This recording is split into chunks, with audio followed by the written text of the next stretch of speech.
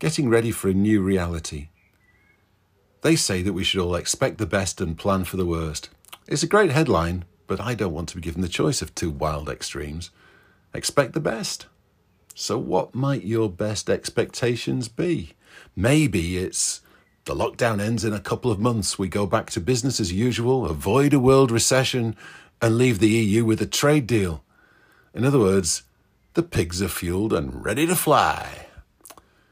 It doesn't actually matter too much what you think the best might be. The truth is that if you're in a situation where you even have to ask the question, then your most optimistic best outcome probably won't be happening anytime soon. But at least it might give you something to hang on to at 4 a.m. when your mind is at its most vulnerable. And plan for the worst?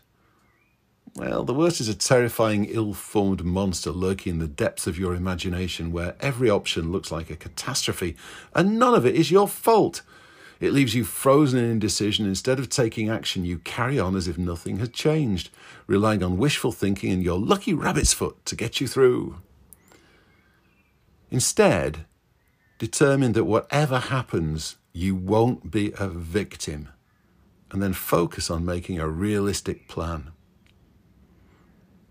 While you're not responsible for the virus, you are 100% responsible for your response to the situation that it's created. So decide what the worst might really be, and usually discover it's not nearly as bad as the monster would have you believe, and then resolve that if the worst happens, you can handle it, and that you will do whatever it takes to make sure it doesn't occur. Now, if you're not sure, repeat the following 5 times on the hour, every hour, with gusto. Things won't be that different in the end, and until then I can handle it. Things won't be that different in the end, and until then I can handle it. The road to recovery. Just as a patient who survives the virus will do so in 4 stages: crisis, cure, convalescence, recovery. The economy and your business is going to have to go through a very similar process. Just one word has changed. It's now crisis, cure, recession, recovery. We're in the cure stage as I record this. We've learned that there isn't going to be a quick fix and that we must ride it out for now. One day restrictions will be gradually lifted and people will enjoy a return to a semblance of normal. They'll go back to work, get outside, go for higher overdue haircuts, see friends, buy stuff, and the soundtrack to it all will be Bill Withers' Lovely Day, Lovely Day, Lovely Day.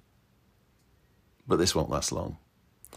After the ravages of the crisis and the cure, the world economy is going to have to convalesce, and this convalescence will manifest as a recession. Across the UK, unemployment will go up, pay will be frozen, investment will be blocked, and some businesses will fail. Your business needs to convalesce too. You're going to have to treat it differently and take extra special care of it while the economy moves towards recovery. The good news is that recessions are nothing new. Seasoned business owners know that A, what to do when one occurs, and B, that recessions always end. Consumers in a recession.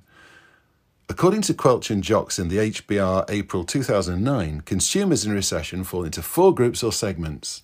First, slam on the brakes. They are the most vulnerable and hardest hit financially. This group reduces all types of spending by eliminating, postponing, decreasing, or substituting purchases.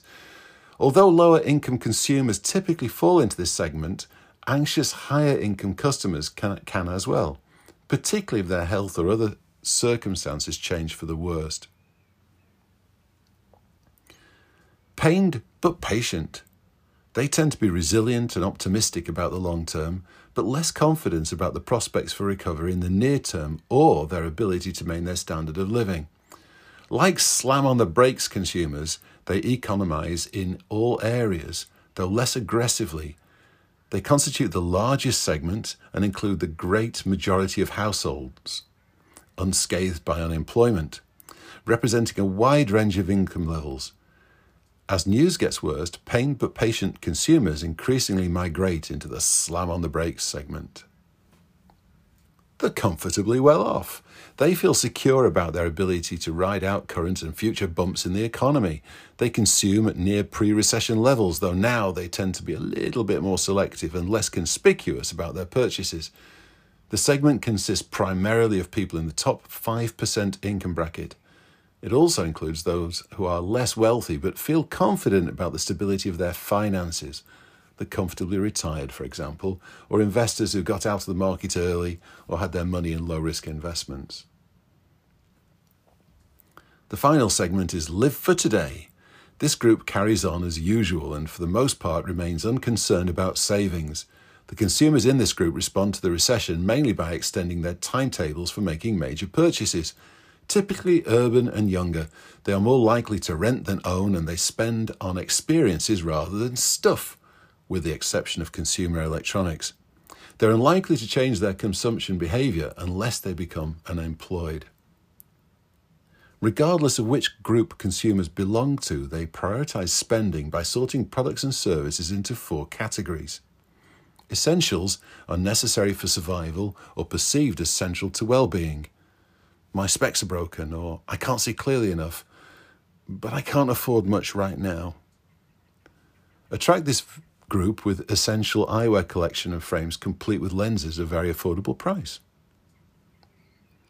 After essentials come treats. These are indulgences whose immediate purchase is considered justifiable. I really fancy some new specs and the price isn't too high. Encourage people to treat themselves with the Style 99 collection. Fabulous eyewear at an affordable price and other incentives to purchase at higher price points. Number 3, postponables are needed or desired items whose purchase can reasonably be put off. I'll get some super new specs from you when all this is over, but in the meantime, I'll go down to that other place and get some cheap ones. Stop this group from going elsewhere by letting them purchase at a more affordable treat from you. And then there's expendables. These are perceived as unnecessary or unjustifiable. At that price, you're having a laugh. I'm off down the road for something I can afford. This drift towards treats and essentials drives prices down, and your practice should adjust its offering accordingly. Your loyal patience in a recession. The loyal customer gives you first refusal on their next transaction, but now their needs have changed. They were happy in the way that you fulfilled what they needed, wanted, liked, and paid last time, and if all things were equal, you'd get their custom this time too. The challenge is that their needs, wants, likes, and comfortable budget will change in a recession, and if they come to you and your offering doesn't deliver to their new criteria, they will simply go and look somewhere else, albeit reluctantly. Consequently, in a recession, your loyal patients will leave more time between eye exams, try to make their specs last longer, choose to reglaze frames instead of having new ones, spend less than before when they do change their specs, turn up for a routine eye examination, absolutely determined not to purchase any new ones, come to you for a great eye exam, and then take their prescription down the road. They might even leave you altogether for a more affordable option. Now, the multiples and the large groups in a recession. Your big competitors are very aware of this patient migration and will be expecting to grab market share with lower prices and special offers. They know that after months of lockdown, there will be a lot of people looking for new specs, many of whom will be looking for a more affordable alternative to their usual optician, and some whose usual optician has simply closed for good. Their professional marketeers know that if, while others choose to cut their marketing budgets, they maintain or even increase theirs, they will get a larger share of voice, resulting in more market share during and after the downturn. I think it's going to be like watching a game of Hungry Hippos. They'll go full out to gobble up as much of the market as they can with non-stop special offers. And what of the local independent practice in the midst of this maelstrom? One of my mentors was constantly reminding us that in every crisis there's a golden opportunity if only you're willing to find it and take it. And here are some things that you must be willing to do in order to find the opportunities in this and get your practice through its convalescence. Number one is flex your business model. Nearly every business model has to change in order to get through a recession, but some have to change far more than others.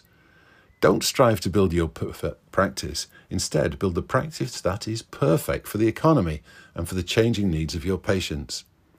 This means looking at new strategies. This means looking at new ways of doing things. And this means letting go some of the rules that might have controlled your decisions previously. Rules like, if you do discounts, you just become like Specsavers. Trust me, you'll never be just like Specsavers because of all the other wonderful things that you do in your own quirky, delightful and original way. Rules like, I'm just going to focus on the comfortably well off. Actually, this might be a winner for you if your practice is situated in the middle of where all the rich folk live and, more importantly, where they shop.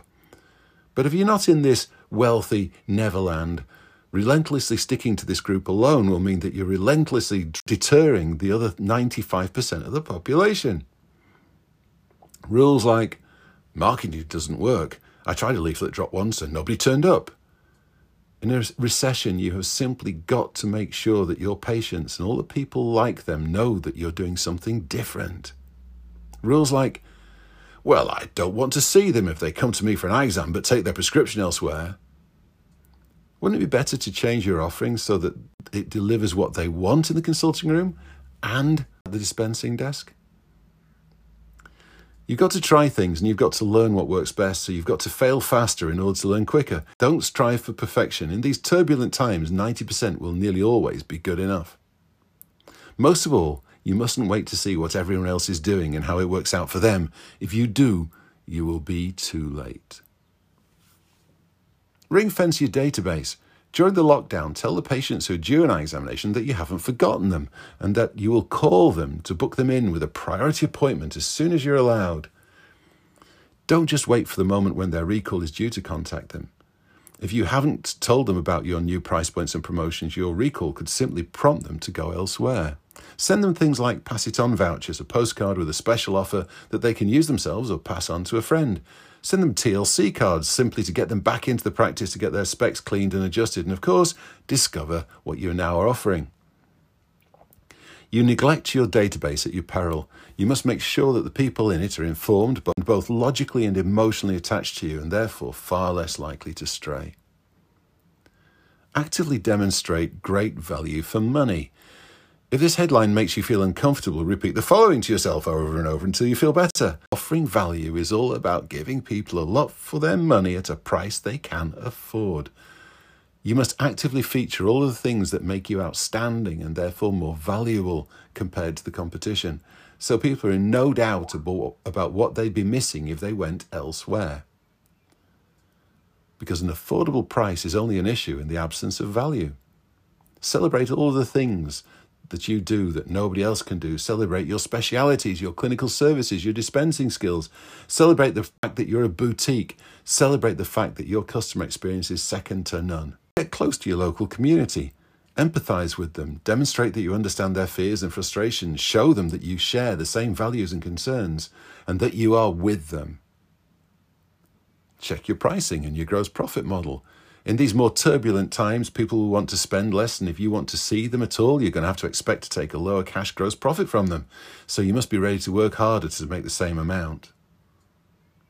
Get the word out. It's not enough to know that you have a very affordable price list. If you're not featuring it in your window, if you're not putting it all over your homepage of the website, if you're not demonstrating it with nearly every social media post, then how will people know? You cannot afford to keep this a secret. Polish up your sales system. Once you've brought people through your door, either from your database or as a result of your marketing and advertising, you need to think carefully about the sales process. It's particularly important in a recession to give people solid reasons to purchase by recommending products that they will value. Look after your numbers. If you don't manage the numbers that define how well your practice is performing, you'll be behaving in a similar way to an optometrist who doesn't measure the numbers that indicate whether somebody has glaucoma or not. You must look carefully at your KPIs, key performance indicators, on a daily and weekly basis, particularly the number of tests, conversion rates, average transaction value, and sales per day. And you must plan your profits and manage your cash. Now, this list isn't complete. There are things are moving so fast it can't be. So keep an eye on the Bounce Back program in the club. There'll be lots of regular updates. In the end, things won't be that different, and it's going to be a bumpy road, but with careful leadership, you will get through it. The only thing we know for sure is that the world will be a very different place when the doors reopen compared to what it was like in January. But we can make sure of a secure place in it if we're prepared to plan ahead and adapt the way we work.